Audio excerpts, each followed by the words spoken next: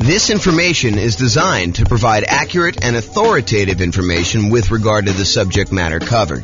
It is offered with the understanding that the presenters are not engaged in rendering legal, accounting, or other professional services. If legal advice or other expert advice is required, the services of a competent professional should be sought. Welcome to the Lakewood Real Estate Investing and Real Estate Financial Planning Podcast. Learn all about investing in real estate in Lakewood, Colorado with a combination of real estate financial planning and modeling with numbers specific to Lakewood, plus syndicated, more generalized recordings of live and pre-recorded real estate investing classes. Not all of them specific to Lakewood. Be sure to stay tuned after the podcast for a message from our sponsors. Well, good morning and welcome everyone. This is James Orr, and I have what I could argue is the number one question I get from real estate investors that are just getting started. This is the class that I think most new real estate investors want to know about. The class is how to get the down payment when buying rental properties. And before I even jump into it, I will tell you that this is not like a magic wand where like all of a sudden I point to a secret spot where all the successful real estate investors have gone to in order to get down payments in the past. It's not like, oh, it's always hidden under this one rock out in the yard. No, it's not that at all. Oh my goodness. There's definitely some, I don't know, typical, more common places to go to. But a lot of times for many real estate investors, it is working. It's getting a job and saving money. And sometimes that means getting a second job or a third job and really putting in the effort. I've got some more creative strategies as well, but that is probably the most common one. And so you'll see it. Okay, so I'm not just talking about down payment either. I think a lot of folks think, oh, it's all about the down payment. Well, it's largely about the down payment, but it also is the total cost to close. So your down payment plus your closing costs, if you're going to buy down the interest rate in the loan, you're doing that, plus all those extra fees you have for when you're buying a property. Like it's the whole thing. In addition to that, plus reserves, because you would be silly. You would be foolish to invest in real estate without having adequate reserves. You're asking for trouble. So it's really not just it's not just about down payment. It's about down payment plus the total cost to close plus reserves. Okay, so it's really those things. And I'll even throw in an additional one. Because our markets have gotten so crazy, interest rates are now pushing 7%. And it is really hard, even with my 88 strategies for improving cash flow. It's still pretty hard to do this, especially when you're putting very little down. If you're going to do some type of like nomad strategy or creative financing strategy or something where you're trying to get in really, really light, it is really difficult in a lot of markets, not every market, but a lot of markets to achieve positive cash flow. So I'll even throw an additional part to this. It's not just about down payment. It's not your total cost to close, which it is, but it's also your reserves. And in some cases, if you really wanted to be a prudent real estate investor, someone who is very likely to see it through the inevitable rough times that you're bound to face. I'm not being negative or pessimistic. It's just like, you got to plan for this. At some point walking down the street, your shoelace is going to come untied. That's just the nature of shoelaces. At some point in time, you're going to have your shoelace come untied. May not be every time you walk, may not be every week, may not be every month, may not be every year. But at some point, you got to expect the unexpected to happen. And you just got to bend down, tie your shoelace, and move forward. Don't bitch and complain about it. It's like, this is coming. You know that roofs have leaks. You know that tenants occasionally don't pay rent. You have to evict them. It's like, don't be surprised. These things happen, right? So kind of plan for those. All right. So what I was going to say, though, because I've gotten off on all sorts of tangents already, is it's not just about down payment. It's not just about the total cost to close, which is your closing costs and the down payment. It's not just about reserves. It is also about setting aside money to cover the total amount, the cumulative amount of negative cash flow you are likely to have on the rental property. And you can see this on the world's greatest real estate deal analysis spreadsheet. If you go into the overrides tab, it shows you how much cumulative negative cash flow you have on a rental property that you're considering buying. And what basically is doing is it's saying, look, if rents are where they are right now when you buy the property and rents are going up at whatever number you set in there, most of the time it's set to about 3%, then eventually rents kind of creep up and your other expenses, taxes, insurance, maintenance, all those also creep up as well. But the thing that usually does not creep up is your mortgage payment. And so after a small enough period of time, usually a few years, although it can be longer depending on how bad your negative cash flow situation is. But after a certain period of time, usually rents creep up enough and the expenses on the property, the taxes, the insurance, the maintenance, vacancy, whatever else you have got going on in there, that usually creeps up slower than the amount rent is going up. And eventually your negative cash flow goes away. So if rents are kind of creeping up slowly over time due to inflation, then usually the amount of negative cash flow you have eventually goes to zero. So for example, let's say you bought a property and had negative $200 a month cash flow. And the next year, rents went up by $50. And so the next year, I'm oversimplifying, but next year you only have $150 a month negative cash flow. And then the year after that, rents go up another $50. And that year you have negative $100 a month. And the year after that, rents go up another $50 and you only have $50 negative cash flow. And then the year after that, you have break-even cash flow because rents went up another $50. So you could actually sum up, $200 a month times 12 months, about $2,400. The next year, it's about $150 a month negative cash flow times 12 months, which is about $1,800. Plus the next year, it's about $100 times 12 months, which is about $1,200. The next year, it's $50 a month negative times 12 months, which is $600. And you can go add all those together and you get whatever the number happens to be, $5,000-ish or so. It's my guess, just based on doing some really, really, really rough math in my head. So if you were thinking about like saving up, where do you get this down payment from? It's not just down payment. It's the total cost to close, which includes your closing costs and your down payment, plus setting aside an adequate amount for reserves, 6 months of reserves, 12 months of reserves, whatever you believe in. If you're doing something really, really safe and secure, like a savings account, or if you're doing, I'm going to take this money or part of this money and invest in the stock market. If you're doing 12 months of reserves, like we'll talk about reserves in detail in the reserve section, but really it's that total cost to close plus reserves. Now I'm also telling you, if you really want to be prudent and you do have negative cash flow on your property, might not be the worst idea in the world to also set aside that $5,000 in advance that you could use in order to take the negative cash flow that you have from. And you could argue it's really the negative true cash flow, the negative cash flow you'd have after you take into account the benefits from depreciation, cash flow from depreciation. But I will do an entire class on this topic alone. Not today, because today is all about how do you come up with down payments. So we've covered this in a previous class, but this is really about down payments are really about reducing your need to have a down payment, period. And then also producing the down payment that you need in order to buy rental properties. So there are strategies, and we talked about this in the previous class a couple of days ago, and go watch the video on that, about how to go buy a property where you don't need a down payment at all the nothing down loan programs as an example, or maybe doing some creative financing stuff where you don't need as much down payment. So really there are strategies to reduce your need for down payment, which is not what we're covering today. We covered that previously. And then all the strategies for producing the down payment, which is what we plan on covering right now. And as a reminder, we've been focusing in on this down payment thing because that's the class topic, but you still need to have good credit. You still need to have good income.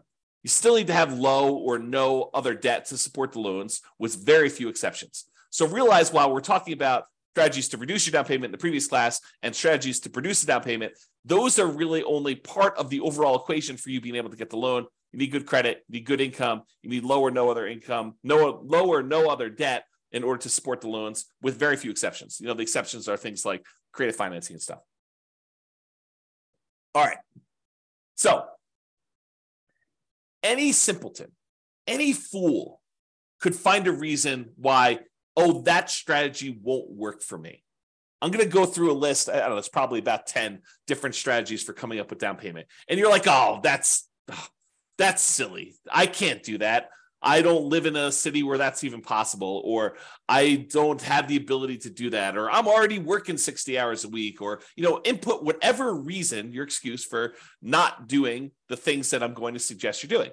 Any fool Any simpleton can come up with a reason why that will not work for you. But it is a sign of your intelligence.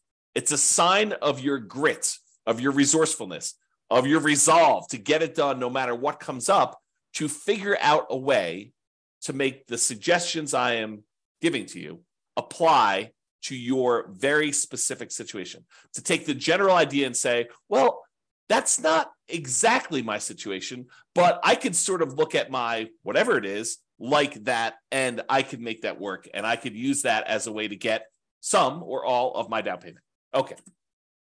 With that being said, here's the list. And this is the whole list, but I've got slides for the overwhelming majority of these. And in my opinion, these are in the order of the worst. Do not use this sort of strategy to the best, which is sort of like probably my favorite. And you could argue, this one's probably a little bit higher than this one in certain situations, or this one's a little higher than this one. But overall, I'm going to tell you the list of different ways to come up with down payments, the sources of down payments, and I'm going to give you my least favorite, the one that I probably hope and wish and pray that you do not use first. And then I'll go down the list and you can decide what you want to use from the list. Okay, so the first one is investment cards. And I use that in quotes because what I'm really talking about are credit cards. Now, I don't have a separate slide on this, and it is not something I would normally recommend, but I have personally used this strategy before, and I know a lot of other real estate investors have used this strategy, and it's probably a pretty risky strategy, but this is the basic idea. You could, in theory, and in practicality, but it's hard to do in practicality, you could use your credit card in order to go buy a property. If you have a big enough credit line, you could actually buy your property with the credit card, which is what I did, but I'm not suggesting you do that. You could, in a more creative way, use your credit card in order to come up with a down payment for a property. And I'll show you the kind of workaround for this, because it might be really, really hard for you to, write yourself a check from the credit card. Use your credit line and then deposit that in your bank account, let it season for however long the lender requires that you season that down payment money before you can actually use it to do it. But then your balance on your credit card is really high and the monthly payment on that credit card is really high. So you got to still be able to qualify for buying the property with this extra balance on there. So it's really difficult to do. But one way that you could do it without having to write yourself a check and do that is, if you think about it, you have your normal living expenses. And you could, not that I'm recommending you do this, but you could decide to put all of your living expenses, every time you go get gas or groceries or whatever it is, on the credit card and save the cash that you would otherwise be using to pay for those things. Keep that in the savings account that you plan to use for your down payment, and slowly over a month or 2 or 3 or 6, use your credit card to pay all of your personal expenses. And even as I say this, I'm cringing telling you this. But again, we're starting with the worst strategy, okay? But you could go ahead and put all of your personal expenses and all your bills and everything else on your credit card. Let your credit card balance sort of build up. Let your savings of the money that you would otherwise normally spend on all this other stuff kind of build up, and then use that savings account money in order to put a down payment on a property in order to do that. And I will tell you, this is my least favorite strategy. I'm reluctantly even telling you about it because I do not recommend it. Okay, that being said, the next one of all the worst strategies you could possibly do, oh my gosh, because the credit card one was not bad enough. This is the next best one step up from using your credit cards. Oh my goodness.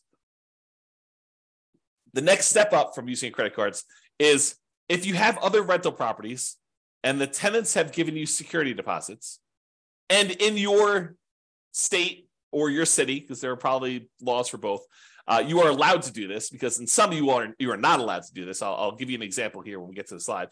You could use the security deposits from your tenants to be able to go ahead and use that as a down payment to buy your next property. Again, not my favorite strategy. It is the second worst on the list, but in some really unusual cases, if you're short $1,000, $2,000, $10,000, and you have that sitting in a security deposit account, and the deal of a lifetime comes along, and you have other reserves that are much more painful for you to get at. There's a whole bunch of like caveats I'm adding to this, right? I'm trying to paint a situation where I could sort of in my mind justify doing this. I personally have never done this, but you could go ahead and justify. I've done the credit card one, but I've not done the security deposit one. But you could justify taking some security deposits and utilizing that as down payments. We'll talk about that as a strategy. The next worst one, like slightly less worse than the security deposits and better than investment credit cards, is maintenance reserves. So as you own a bunch of rental properties, you should be setting aside money for maintenance on the properties. You know it's coming. We talked about this at the beginning. I mean, you know roofs are going to go bad. You know that you're going to need a plumber at some point. You know that you're going to need to replace flooring. You know you're going to need to upgrade a kitchen at some point in time. You know the HVAC system's going to go, the AC unit, the furnace. All those things are the water heater. All those things are going to go out at some point. And so you should be, like we do in deal analysis, you should be setting aside money each month to plan for those maintenance reserves.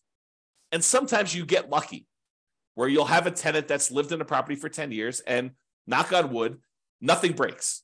And so you have this account balance that is growing for a property that you own. Maybe even more than one property, 5, 10, 15 properties, 20 properties. And that maintenance reserve account starts looking really attractive because you've got $5,000, $10,000, $15,000, $50,000, $100,000 sitting in this maintenance reserve account for the maintenance on all of your different properties. And you may be very tempted at some point in time to go tap into that maintenance reserve and use that for down payments. I mean, you're taking a risk because you're deciding to use that maintenance money when the roof could be due.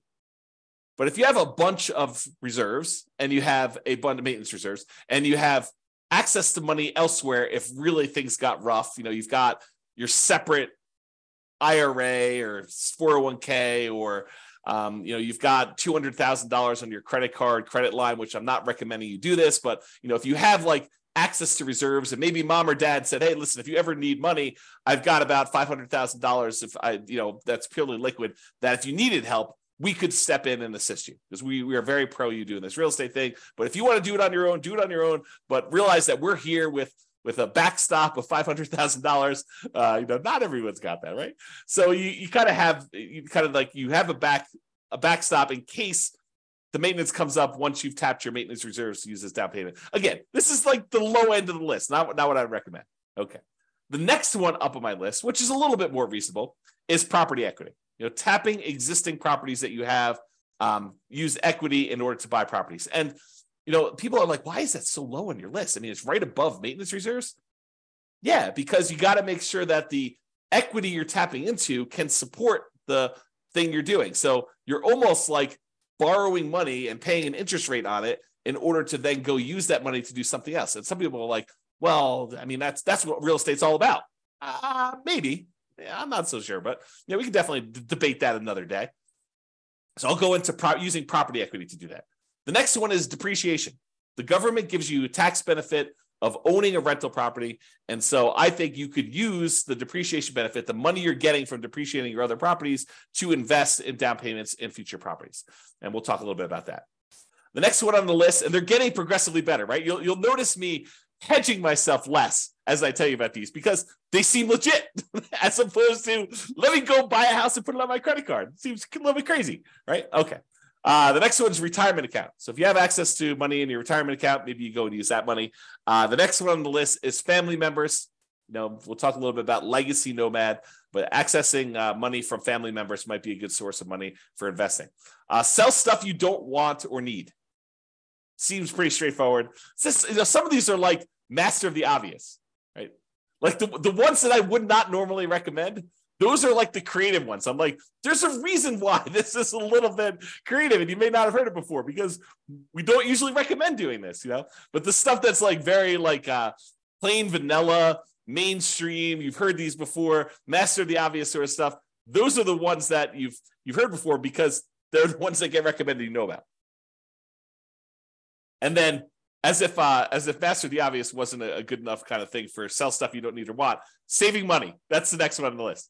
From a regular job, part-time job, extra job, or business to fund your retirement or build your fortune, which we'll talk about in detail. And I might have some interesting new math to relay to you about that. The next one on the list is partnering, finding a partner who does have the rest of the down payment or all of the down payment in order for you to do that. And then I have rents, including rent from house hacking as a source of down payments for future rental properties. And then my favorite on the list, which is lease option fees. You could do that in your marketplace. Those are probably one of my favorite sources, and I think one of the better sources for down payment. This is where I come into this. Is lease option fees better than saving? I don't know. I think you could make an argument either way on one of those, but I kind of put them in that order. Okay, so let's jump into each one of these. All right, so let's talk about security deposits. So with straight rentals, we're not talking about tenant buyers or anything like that. When tenants rent your property, you usually collect a security deposit. They give you a certain amount of money. In most markets, in normal times, we would set that money aside and hold it for them, that if they turn the property in worse condition or they don't pay their rent or something like that, we could then use that security deposit to make ourselves whole for the things that they were unable to fix. Or, kind of like if they ditch out on us, they disappear, then we will have some money to kind of to be secure, to be made whole for doing that. Okay. These are not tenant buyer option fees. We'll talk about using lease options later. And with lease options, a lot of times the tenant buyer, a tenant who's also going to be buying the property later using an option or a purchase contract, a lot of times they will give us an option fee, non-refundable option fee in most cases. And that money we could use. So we're not talking about that. We're talking about security deposits. They're different. Okay. But as far as security deposits go, in some states, you are unable to touch this money. It must be held in a trust account. So for example, in Colorado, you do not need to hold this money in a separate trust or escrow account if you are not a real estate licensee. If you do not have a real estate brokerage license, you do not need to hold it in a separate trust account. So it's a little bit flexible there if you wanted to tap into it. You do need to find out what the laws are in your own marketplace. Check with your attorney, find out for the laws in your marketplace, because in your marketplace, they may require that you do it. Like, for example, here in Colorado, if you have a real estate license, you must use a trust account. You cannot keep this money in just a regular bank account. You must keep it in a special trust account, not just a bank account that you've designated as a trust account. It's a special type of account that you get from the bank called a trust account, even for your own rental properties, even if you only have one rental property and you're not managing it. So you must, if you are a licensee in Colorado, must use a trust account, even for your own rentals. And even if it's only one rental, and if you're managing other people's rentals, you definitely need to use trust account. And honestly, if you're collecting any type of upfront money in any other business and you happen to have a real estate license in Colorado, you are supposed to keep that money in a trust account. So if you are a contractor and you're doing any type of contractor work and someone gives you money for buying materials or whatever else you're doing, you're supposed to actually keep that money in a trust account, because your license actually requires that you do, even if it's not for your real estate business. And this may be brand new information to some people out there who are doing fix and flips or contractor work on the side, or, they kind of got that and they happen to get their real estate license so that they can get, the real estate commissions or do deals a little bit cheaper or whatever, or access to the MLS so they can go look at properties. If you happen to have a real estate license, you're supposed to keep all that in there. So go talk to your attorney and verify that for you. Okay. So you could use these security deposits that the tenant gives you temporarily for down payments. In theory, if you think about this,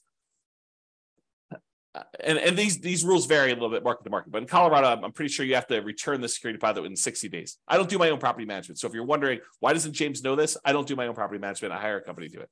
But my understanding is that you need to return the security deposit within 60 days. So if you think about it, the tenant gives you 60 days notice, 60 days before their lease expires, that they're not planning on renewing their lease. So you start marketing the property 60 days before their lease expires. Ideally, you find a tenant to replace them in the 60-day period before their lease expires, that they will then, the new tenant will then go into the property, within a day or two of them actually exiting the property on their lease. Okay. So in theory, the new tenant should give you a security deposit before the old tenant even leaves.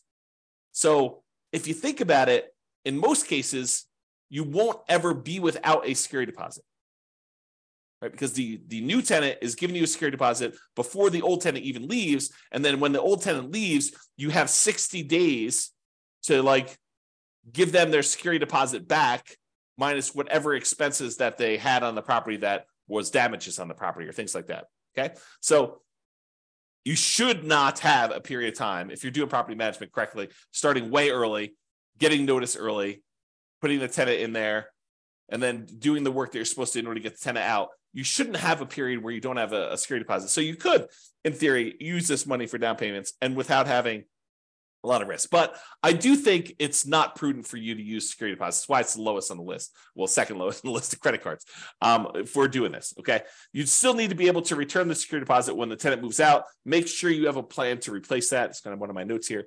And if you're hiring a property manager, if you're not doing property management yourself, they will likely be holding the security deposits. And so this option will not be available to you at all because they're the ones holding the security deposit. You're not going to be able to tap into it. Okay, so we covered security deposits. Let's talk about maintenance reserves. We recommend you set aside money for maintenance on your rental properties. This should be obvious. I mean, we talk about it during deal analysis. We talk about it during capital expense class. All these different times we talk about having maintenance money set aside for your rental property. You should be saving this money in some type of account, letting it accumulate so that when you do have maintenance issues come up, you have the money to go in there and use that. But you could temporarily use this money as down payments. You've been saving up down payments using traditional savings, and you're very close. But the deal that you really, really want just came on the market, and you're $5,000 short. And you have, $50,000 in credit line in your credit card, and maybe $100,000 in your retirement account. So you have money elsewhere that you could use, but it's painful money to get at. And you've got this money sitting in your maintenance account that is not being used. You could temporarily, I think, tap into the maintenance money that you've set aside, knowing full well that if a real maintenance issue came by, you have your credit card, you have your retirement accounts, you could ask mom and dad, you have some other sources. But this is a way for you to, for a very brief period of time, you should not live in a state where your maintenance reserve is zero because you're constantly spending it on down payments. But you could temporarily do that, in my opinion. You decide whatever's right for you. You still need that money set aside for repairs. Another reason why new construction, lower repair need properties, because everything is brand new, everything's at the beginning of their life cycle, might be slightly better, especially for nomads early on, because you're less likely to need that repair money, and you can get your reserves, and your maintenance reserves kind of can build up over time. So it's sort of like a plus in the column of buying new construction properties, as an example. All right, so that's maintenance reserves. Property equity. Oh, I just made a mess. Whoops. Let me get tissue here and wipe up the water I just spilled on my desk. Okay. There we go. Property equity. If you have other rental properties, or other properties in general, but rental properties I think is a pretty common one. If you have other properties and you have equity in those properties, you could do a cash out refinance to pull money out to then use for down payments on future properties. And the general rule is, and these can change, so check with your lender. Don't say, James told me it's 20%, so I want the 20% deal James told me about. No, your lender sets the rules. These rules can change over time. Okay, so the general rule is you need to have more than 20% equity for owner-occupant properties, for properties that you're living in order to be able to do a cash-out refinance. So if you don't have at least 26%, probably like 1% for some closing costs, the fee for doing the cash out refi, and 5% to basically pull out. You may not want to even bother. Are you going to do a cash out refinance for 1% of the property? Probably not. You're going to do a cash out refinance for 2%. I mean, even 5% seems a little bit low. But if you start building up some significant equities in properties, you owe 50% loan to value, and you can go all the way up to 80%. That seems pretty significant, where you might want to tap into that to be able to do it. So for owner-occupant properties, you could borrow up to 80% loan to value. You have to have greater than 20% equity if you think about it that way. Or for investment properties, when you're doing cash out refinances, usually it is up to 75% loan to value with 25% of equity. So you can borrow up to 75% of the value of the property. So if you already owe 50%, you're going to do a cash out refinance, you could borrow between 50 and 75. A lot of times you're redoing the whole loan unless you do a HELOC, but you'll access that money by doing it. Now realize, if you're borrowing, especially when you're borrowing smaller and smaller amounts, the cost to access this money could be very high compared to the amount of money you're getting out.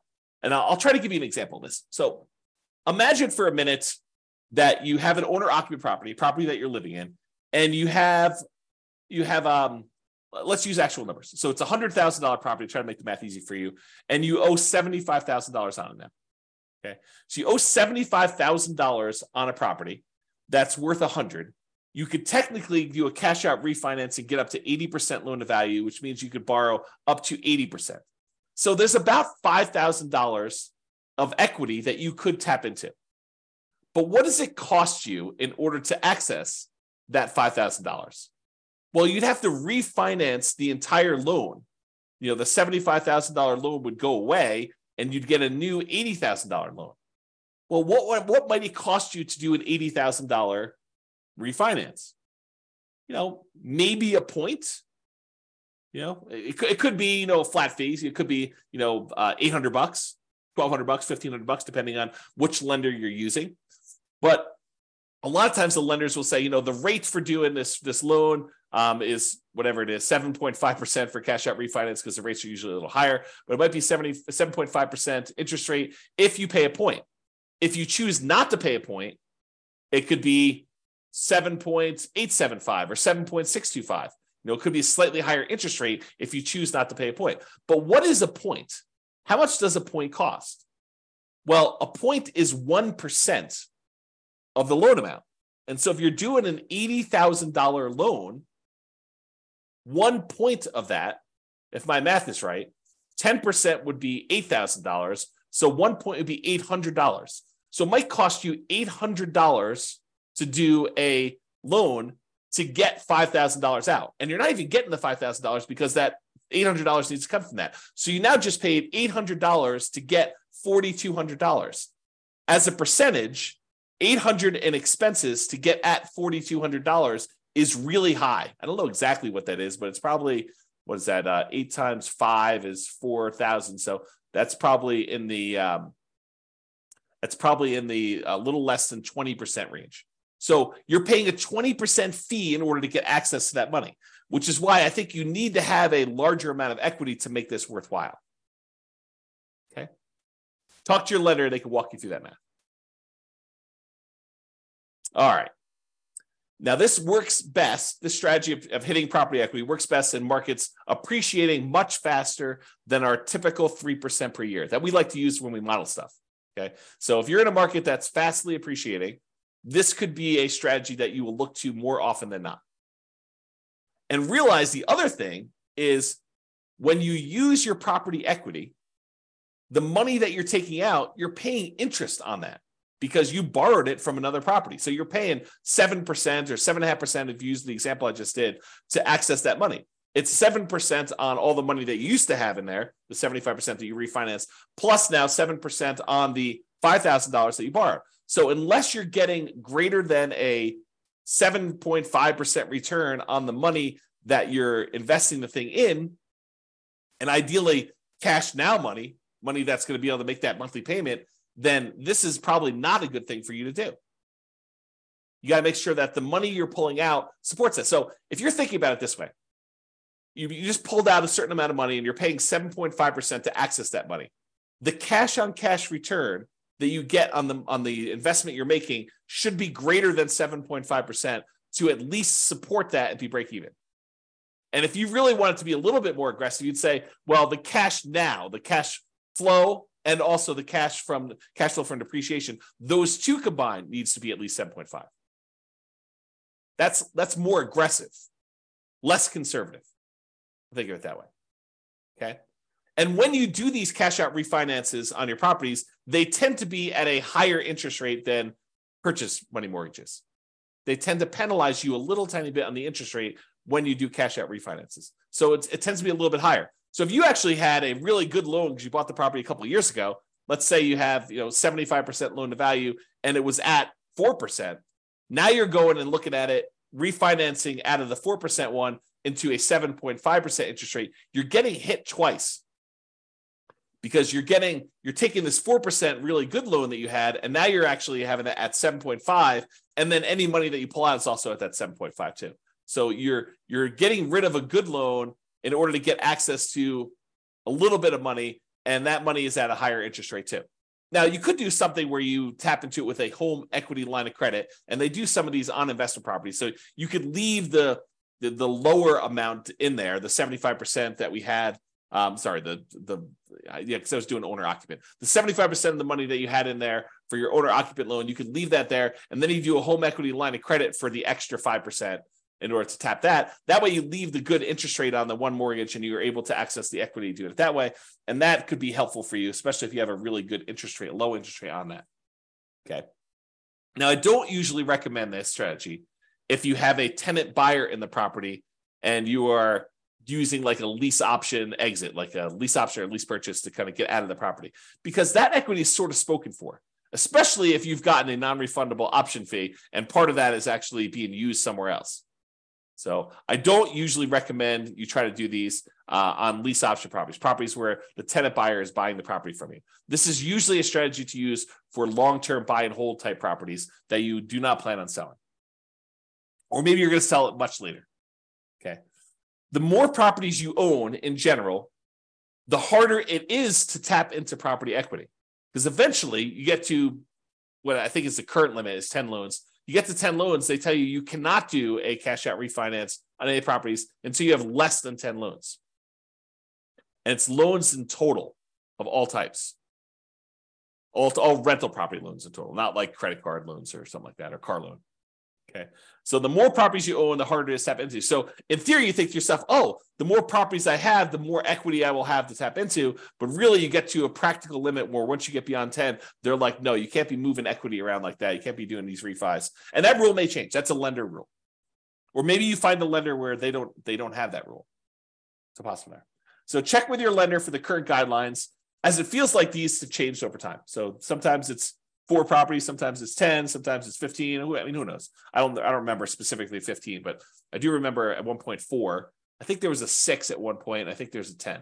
I could be remembering wrong, but that's my kind of like faulty memory coming into play next for this. All right. So that's property equity. Refinancing properties. So in some rare cases, interest rates declining with a portfolio of rental properties will make you want to do what's called a rate and term refi rather than doing a cash out refi where you try to pull money out. Sometimes you bought properties at 7, like in today's marketplace, and then 5 years from now, maybe your rates are back down to 4. And so you may want to go and do a rate and term refi to improve your cash flow. You're not trying to pull money out, but you're trying to do that. Well, when you go do these rates and term refis, you're refinancing the interest rate and the term of the loan because you're going back to 30 years in a lot of cases, although you don't have to. But a lot of times when you do these rate and term refis, you're extending out the years in order to be a 30-year loan again.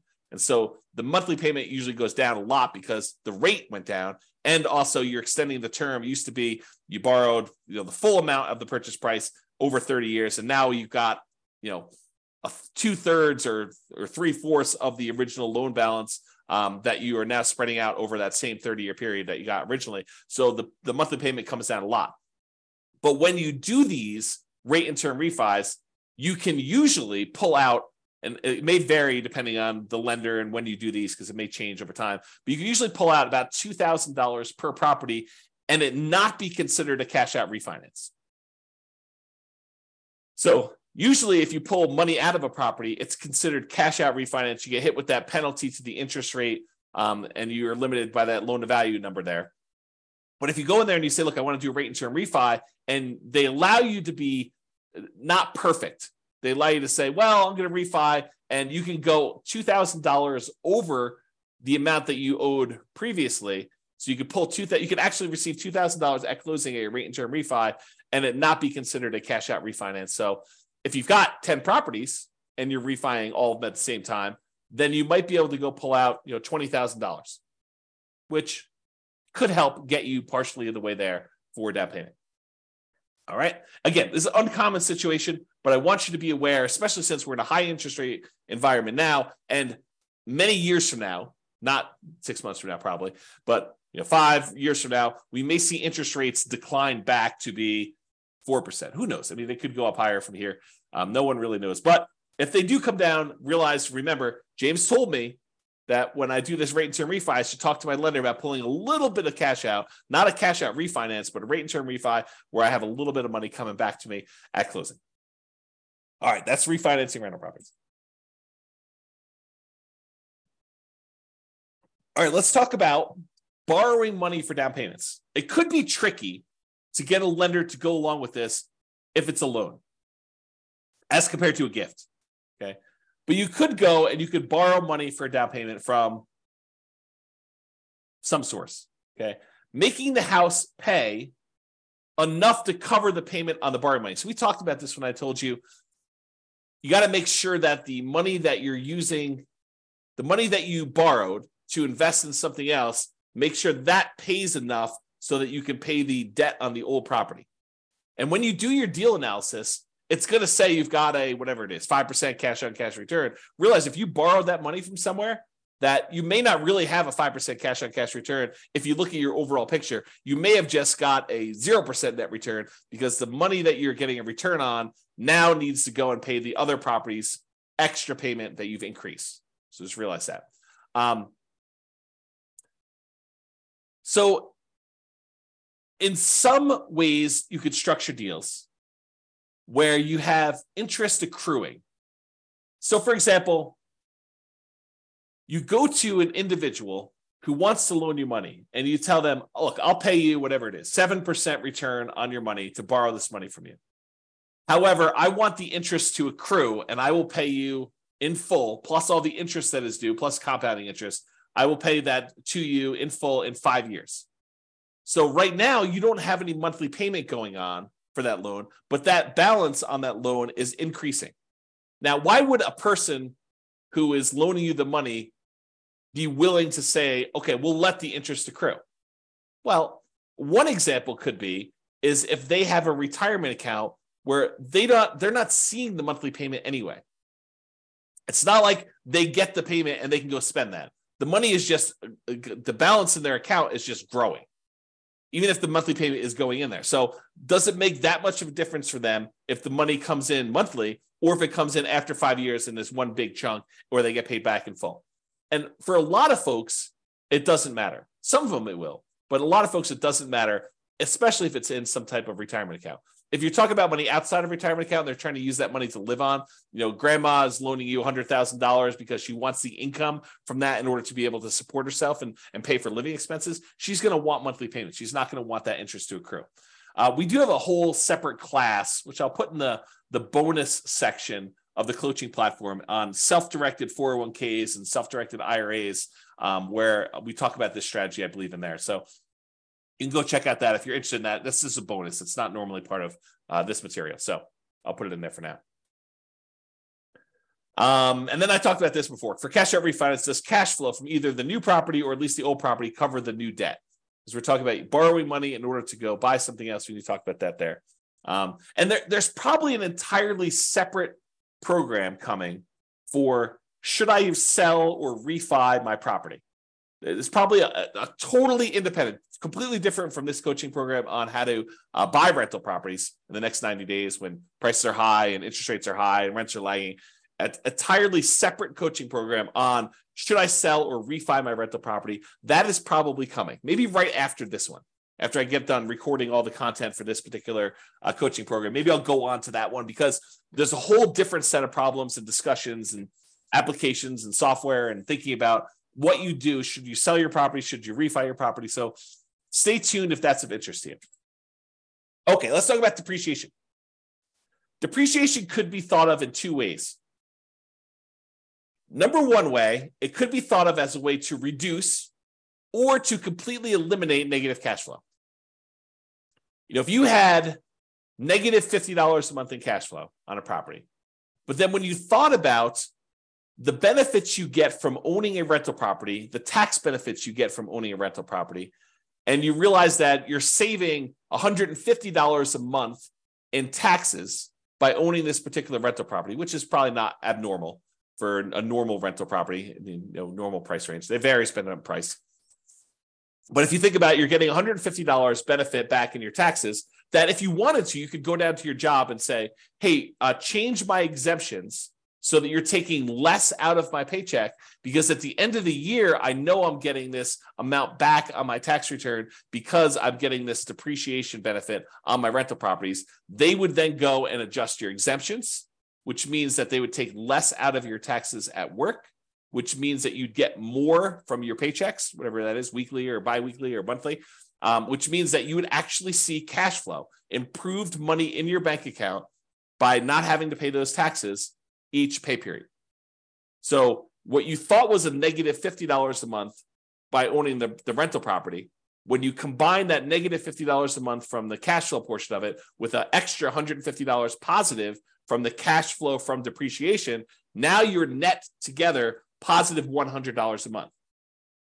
When you combine cash flow and the cash flow from depreciation, we call that true cash flow because it takes into account the tax benefits as well. And with that, you are positive 100. So depreciation could reduce, in this case, or completely eliminate negative cash flow.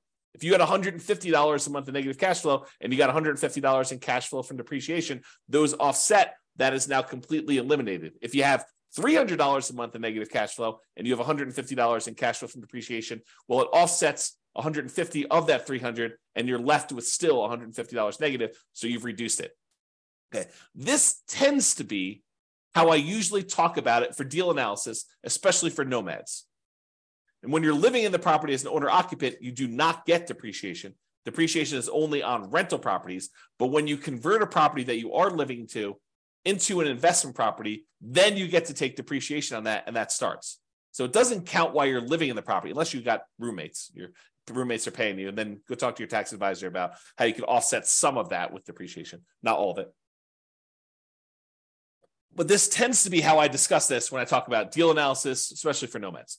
However, it could be a totally different strategy. You could think of this in a totally different way. Instead of taking that $150 a month you are getting from cash flow from depreciation, you could say, hey, I'm not thinking of that as offsetting or improving on my cash flow. What I'm thinking about that is at the end of the year, I'm going to get $150 times 12 months or $1,800 if my math is right. I'm going to get $1,800 at the end of the year, which I could think of as forced savings toward my down payment on my next property. Right? Instead of thinking of it as monthly to offset cash flow, improve cash flow, you could actually think of it as a forced savings account, which at the end of the year, you get that amount back that you can then use to do down payment. So if you've got 5 rentals and you're getting $1,800 per rental to do that, if my math is right, that's like $9,000. So you can think of that as getting $9,000 back at the end of the year that you could then use as down payments to purchase something else. Okay. So yeah, think about it that way. So if you're like the type of person who has a hard time saving money, first of all, that's a skill you should work on. But if you're still working on that skill and you're not quite there yet, this could be a strategy to help you save money in a forced way. You could use it as at the end of the year, I collect this big chunk of depreciation as a rebate on your taxes rather than the cash flow monthly to do that. Okay. All right. I think I covered this already. You don't get depreciation on a property unless it is a rental property. You cannot do this on your owner occupant. And I did talk to your tax advisor if you're getting roommates while you're living in a property. Oh, I will make one other note here because it is time sensitive. So depending on when you're listening to this, this may no longer apply to you. But as of right now, this is March 15th of 2023. As of right now, this year, you can get what's called bonus depreciation. And I'll give you the briefest of explanations because we're talking about depreciation, but I need to do a whole separate class on this. So the idea is this. Typically, when you get depreciation on a rental property, they take the value of the property, not the land. They exclude the land completely, but they take the value of the buildings of the property, and they depreciate that for residential property over 27 and a half years. So the amount of depreciation you get is static. It's fixed. Okay. They take the value of the buildings, they divide by 27 and a half, and that is the amount of depreciation you get over that time period. So 27 and a half years. However, the government allows you to do two different things right now. One thing is you can itemize through a engineering study the different lifespans of different components of your property. So instead of taking the entire building and saying everything is one homogeneous mass, and I'm going to take the depreciation over the entire 27.5 years. If you hire an engineer to come in and do a study for you, they could say, hey, look, the carpets only have a lifespan of whatever it is. I don't know these from memory, but let's say it's 5 years. They can say the carpets have a lifespan of 5 years and they're worth X number of dollars. And so you can depreciate the carpets over 5 years instead of 27.5 years. So really you're carving out part of the overall building and you're speeding up how fast you can take depreciation on certain parts. And so you could do that with flooring, you could do that with kitchen cabinets, maybe you could do that with roofs or windows or whatever else you want to do.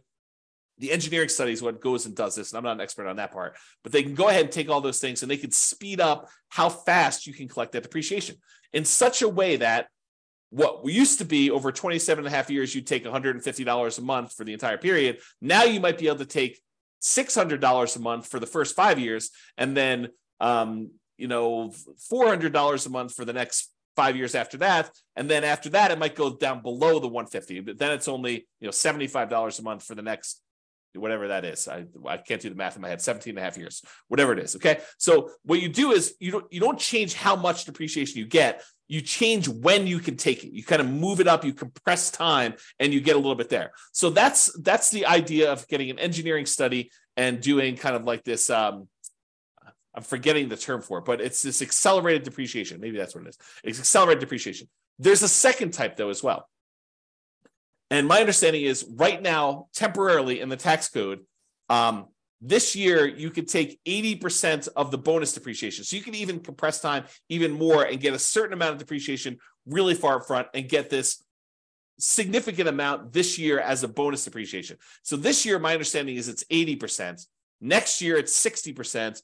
The year after that, it's 40%. The year after that, it's 20%. And then it goes back down to zero. And they may come back in and change the tax law. This has come back in to the tax law, gone out in different forms, slight variations of it. So this is coming, gone into the tax code over time. It seems to be an incentive they use in order to kind of stimulate the economy. But it goes away. This is 80% in 2023, 60% in 2024, 40% in 2025, 20% in 2026, and then zero in 2027. I think that's the math. You can go check with your tax advisor to understand this, but you can get this bonus depreciation and get a lot more depreciation benefit in year one as a bonus than it is over that period of time. That's my understanding. Again, as a layman, I'm not a tax professional. This is not what I do for a living, but that's my understanding of how the bonus depreciation works. And it's for a limited time. So if you buy properties this year, you get the 80% bonus. If you buy it next year, you can only get a 60%. If you only get a 40%, you only get 20%, you only get a zero.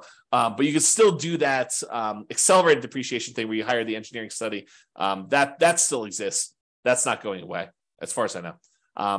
So anyway, that's the kind of brief talk on depreciation. Go seek out more information if that's something that's interesting to you. Talk to your tax advisor. All right, retirement accounts. So your retirement accounts and other people's retirement accounts as partners could be a source of down payments for you. You could use some of the money from your retirement account to fund your retirement, basically buy rental properties.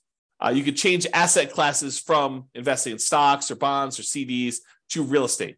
Many cases, you will need to change your retirement account from a traditional brokerage-held retirement account to a self-directed retirement account in order to be able to use your own, or if someone else is using their money, they would need to have probably a self-directed IRA or self-directed 401k or some other type of account like that in order to be able to invest in your deals, to be able to make a loan to you in order for you to invest that way.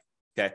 So in some cases, it may even be worthwhile for you to pay the penalty to access the retirement accounts. So imagine you have just a ridiculously amazing investment property that you really need extra money in order to tap into. And the penalty for accessing your retirement accounts is 10%. So you'd have to overcome the hurdle of paying the 10% penalty plus whatever makes sense for you to get on the deal itself in order to do that. But in some cases, the real estate deals can be so good that it might be worthwhile doing that. Okay. All right, family members. And I have a little note in here about legacy nomad, but going to family members might be a source of down payments for some people. Not everyone has family that is willing to do this, but a lot of people do. If you share your nomad vision or whatever investing strategy vision you have with your family, your parents, your grandparents, your kids, in some cases, this is especially interesting if it's already known that your kids are going to have to support you in retirement. This may be a way for them to reduce the need for that support by helping you with a down payment to do the strategy. So imagine for a minute that you finally learned about this idea of doing this nomad strategy where you buy a property with little down payment, you move in there, you live there for a year, then at the end of the year, you convert that property to a rental and you repeat this process until you acquire enough rentals where you're able to do this. Well, if your kids know that they're going to need to support you in retirement anyway, and you come to them and say, look, I have $10,000 in savings. I'm going to need $25,000 total in order to be able to buy this particular property, to move in, live there for a year, and then I plan on converting it to a rental property. And you explain to your kids, look, if you gift me $15,000 today, maybe even put them on title. Talk to your attorney about whether this makes sense to put them on title or not. But you're going to go move into this property. You're going to live there for a year. You're then going to convert it to a rental. You're going to use the income that you produce from that rental property to help support you in retirement. And then when you pass on, they will inherit this rental property. They may say, that sounds like a pretty good deal. Here's $15,000 today, and hopefully I won't have to support you as much in the future. That's the thought process. Okay. So if you're going to go and ask your family for this stuff, I'm going to read you a quote, which I think would make a difference in how you approach them and how you think about this. So here's the quote from William Hutchison Murray. Until one is committed, there is hesitancy, the chance to draw back, always ineffectiveness. Concerning all acts of initiative and creation, there is one elementary truth, that ignorance of which kills countless ideas and splendid plans. That the moment one definitely commits oneself, then providence moves too. All sorts of things occur to help one that would never otherwise have occurred. A whole stream of events issues from the decision, raising in one's favor all manner of unforeseen incidents and meetings and material assistance, which no man could have dreamed would have come his way. Whatever you can do or dream you can do, begin it. Boldness has genius, power, and magic in it. Begin it now. So that's the end of the quote.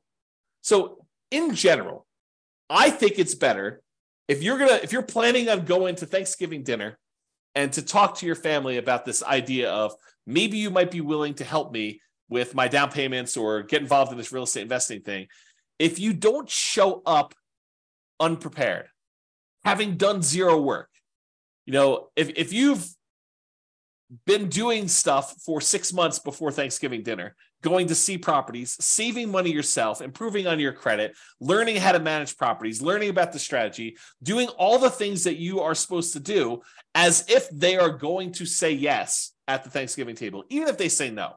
But you doing the work, if you take action, if you commit and you do the things that you know you're supposed to do, I think someone who sees that you've been putting in effort for 6 months and doing all this work and doing the things that you're supposed to do at like a really high level, not half-assing it, but like you've really put in the stuff and you're really committed to doing this, I think there's a improved chance that they will go along with it.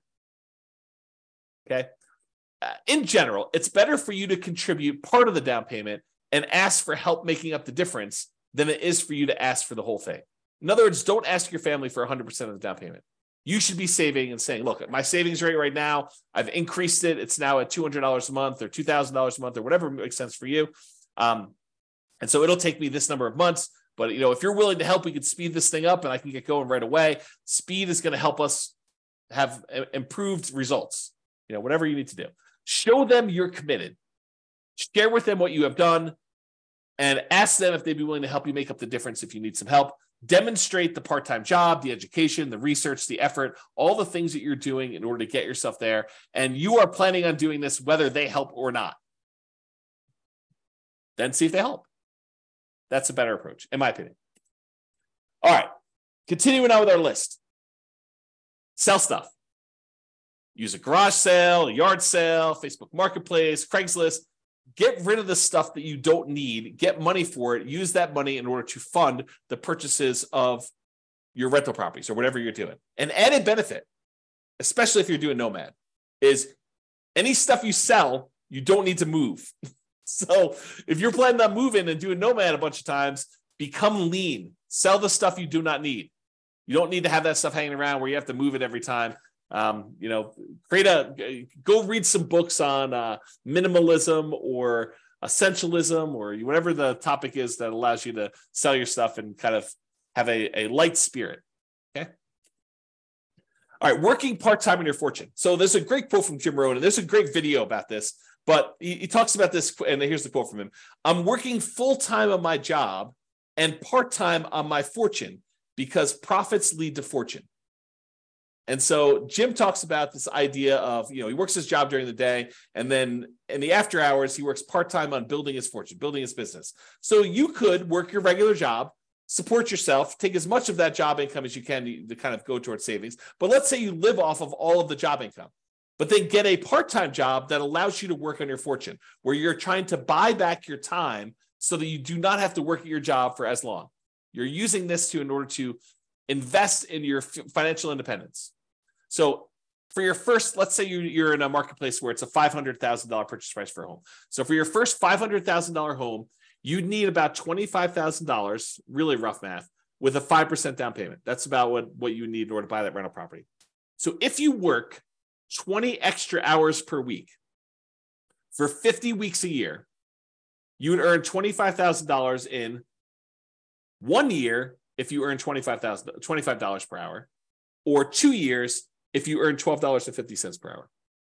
So you could go get a job on selling stuff on eBay or selling stuff on Amazon, like fulfillment by Amazon FBA business, or driving for Uber, driving for Lyft, fast food delivery, or some type of Grubhub or Uber Eats or whatever the equivalent is these days, or work at a fast food restaurant, or work at Walmart, or work at any of these other types of places. I think it is relatively easy to find a $12.50 per hour job. Heck, I think my burrito place is hiring at $16 an hour now. Like the burrito, the Qdoba burrito place that I eat at lunch at, I'm pretty sure they're hiring at $16 an hour locally for me. So $12.50 should be a relatively low bar.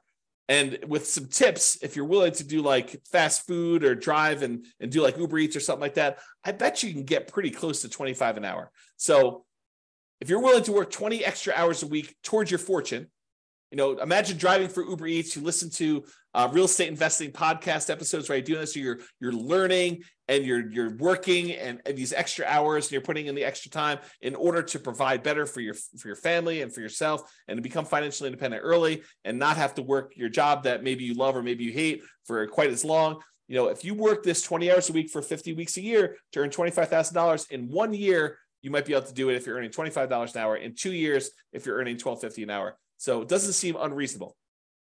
Or instead of doing 5% down, if you do 3% down, you'd only need $15,000 for your first home. If you work 20 hours a week at $15 an hour, you need to work 50 weeks to jumpstart your fortune.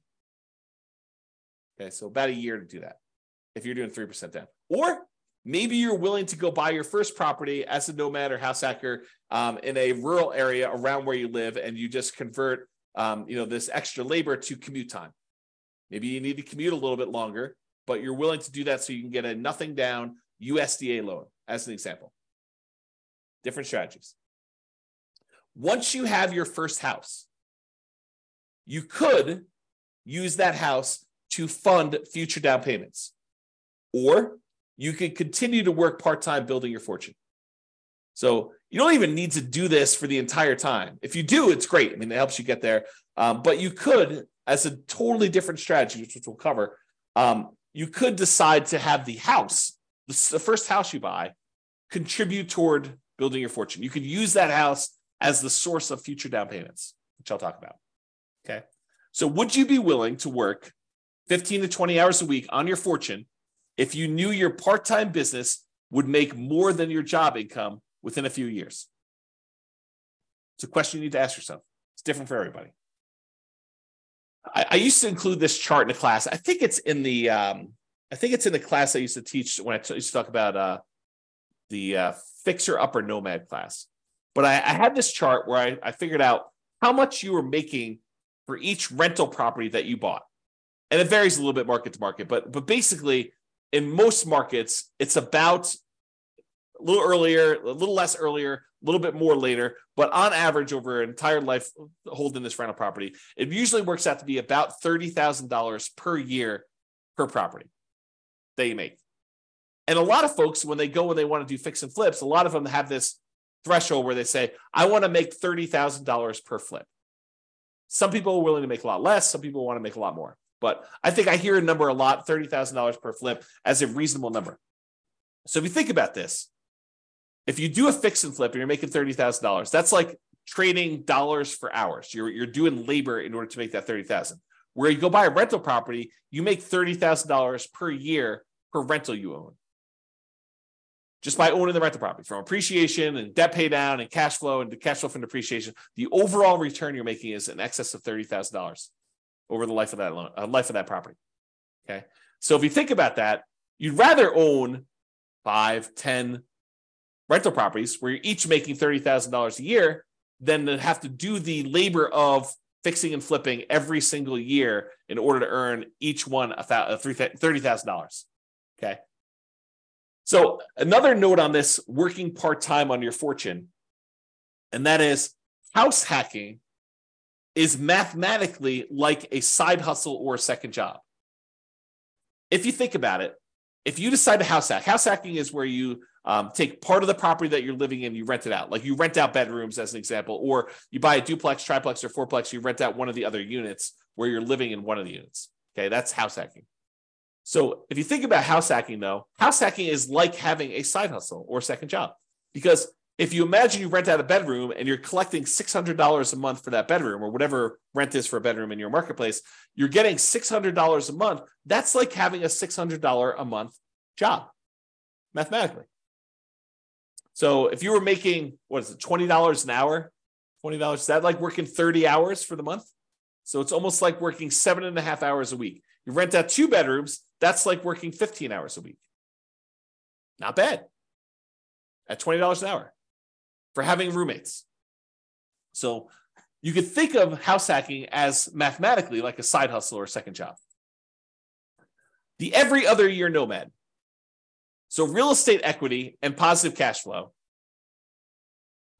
on a nomad strategy property can be pretty significant. You know, from working a part-time job at $15 per hour for 20 hours a week, it could be the same as if you did that. So if you think about the amount of money you'd make from doing nomad, it's almost like you got $15 per hour working 20 hours a week for doing a property.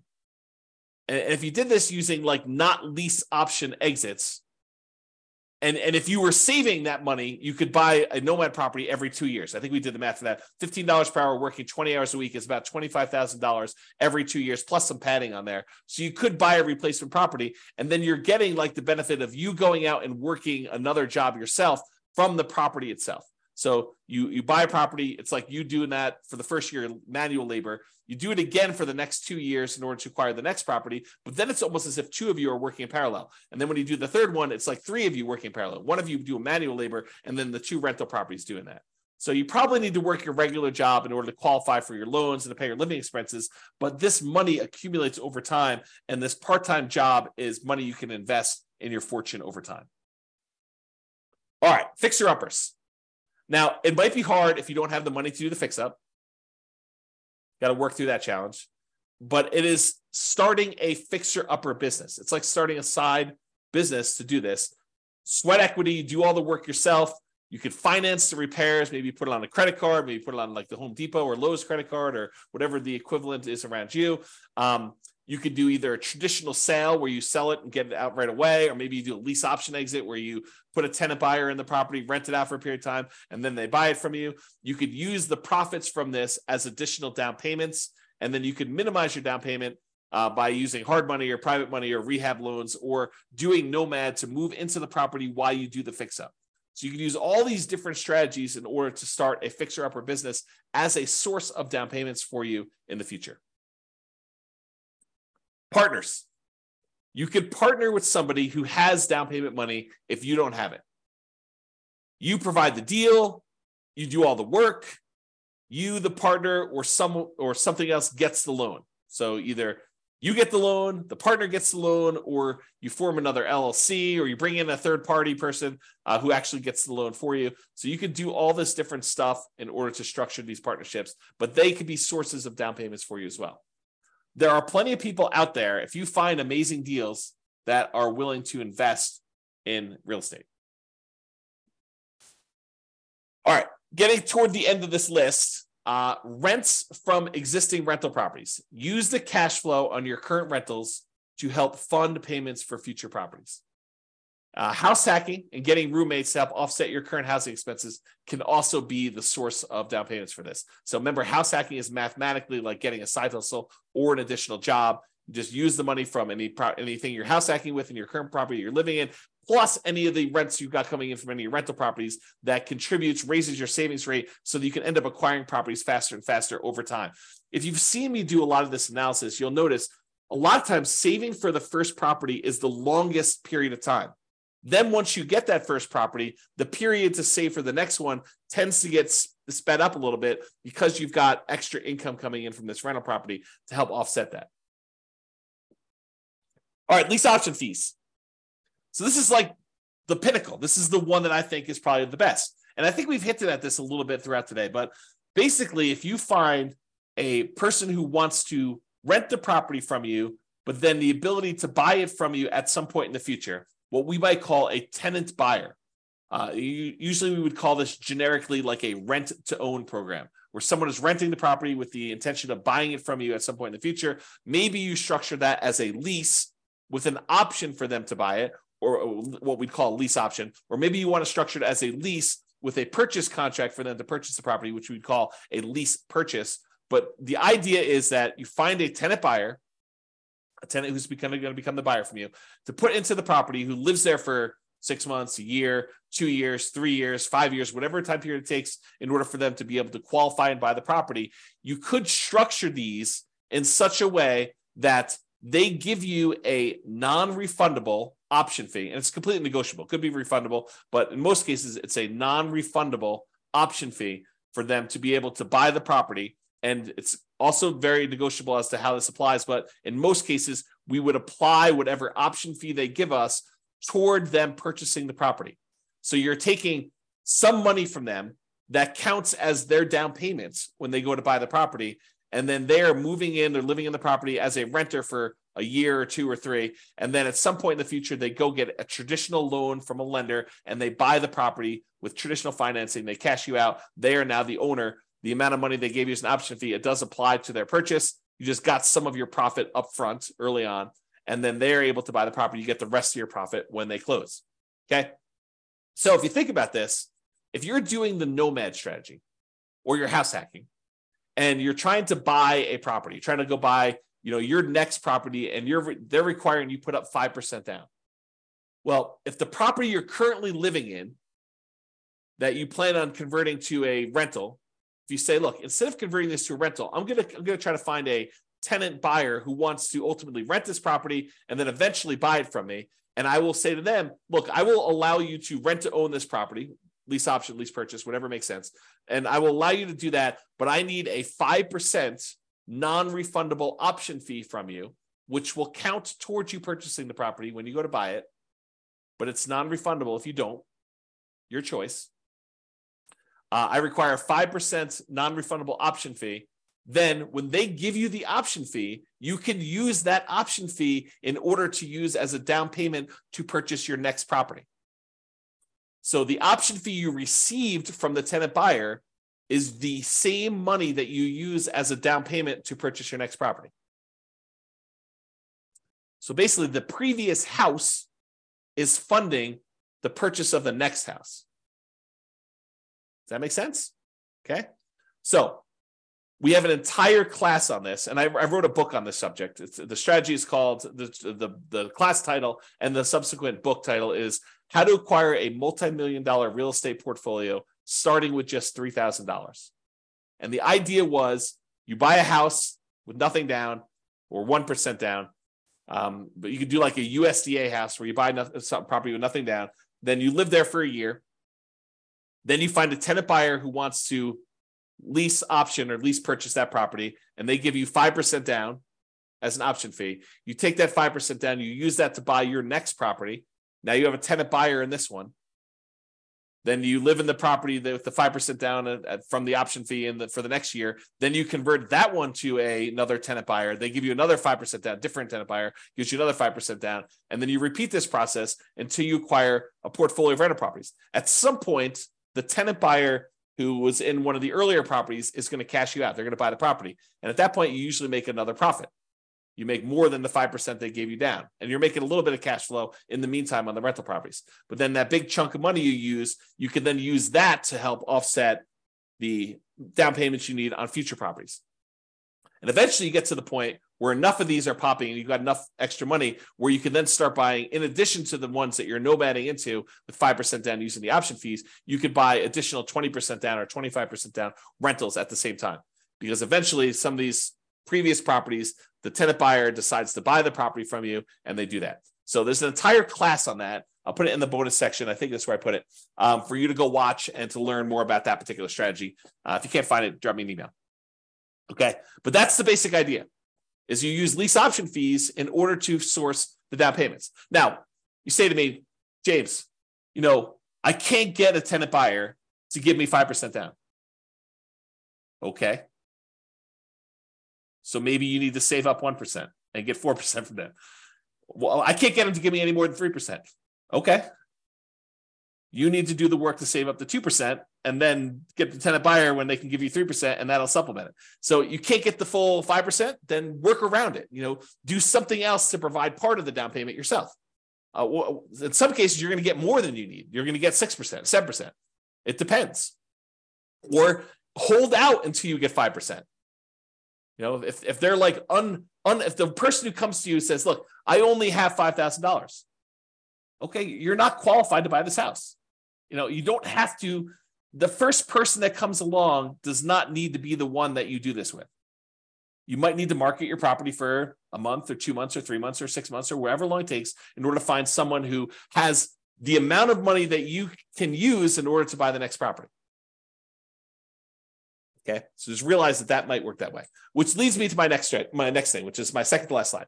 You may need to combine several strategies. You decide to do a 15% down non-owner occupant loan, an investment type loan. Maybe you're able to find a tenant buyer with 5% down.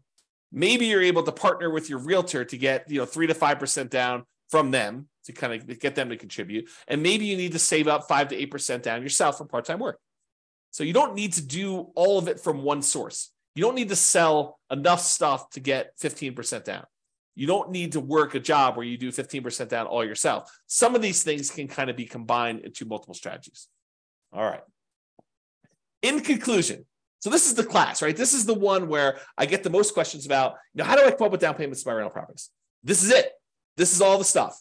It's not really just about down payment, though. It's really total cost to close, your closing costs, the down payment, any reserves, any kind of escrows you need to have, and your own personal reserves if you're buying rental properties for being a prudent investor. 6 months of reserves, 12 months of reserves, depending on what you're doing. Plus, we talked a little bit earlier about this idea of any cumulative negative cash flow if you happen to be in a market where you're doing that. If you're in a market where you're likely to have negative cash flow and the amount you're putting down, because look, if you put 100% down on a property, you probably don't have negative cash flow. So it's a combination not just of the market, it's the market with the down payment that you want to use, right? It's not just, hey, I got negative cash flow because I live in insert city here that has negative cash flow. It's I've got negative cash flow because I'm in a city that has really kind of extreme price to rent ratios, and I only want to put down 3%, or I only want to put down 5%, or I only want to put down 20%, or I only want to put down 25%. If I put down 50%, or I put down 70%, and I only got a 30% load, this thing would cash flow. So part of it is your choice in down payment. Okay. So just something to think about there. And any fool can say that these ideas don't apply to them. Really, it's a sign of your intelligence, your resilience, your resolve, your grit, your tenacity, your ability to work through and be creative and solve problems to figure out how they apply to you, how you can use these strategies. Okay. You don't get any, like, you come to me and say, these don't apply to me. You have any other ideas? No. I mean, I might have other ideas, but no, I don't have any other ideas. You tell me, look, I could sort of twist this one and make this one work and do this. I may be like, hey, by the way, you could also do this little twist to that too. Part of it is you being creative and applying it to you. For down payments in general, we've discussed in a previous class, it's about reducing the need for down payment in some cases. And as we discussed in this class in detail, it's about producing the down payment you need. Utilize a strategy or strategies that make sense for you and your particular goals. And that is all I got. So hope you enjoyed that class. This has been James Orr. Bye-bye for now. With home prices up, mortgage interest rates up, and rents up but not quite enough to counteract the higher prices and interest rates. Cash flow on rental properties in Lakewood is harder than ever. Book a call with the Real Estate Financial Planner to apply our proprietary 88 strategies to improve cash flow on your rentals. See the show notes for a link to schedule your call and improve your cash flow today. If you're a real estate agent, lender, or professional in Lakewood that wants to help our real estate investor listeners, consider reaching out to learn about collaboration opportunities with this podcast. We'd love to add more value to our listeners by having you assist our investors buy, sell, and finance their real estate investments. See the show notes to schedule a call to discuss collaboration opportunities.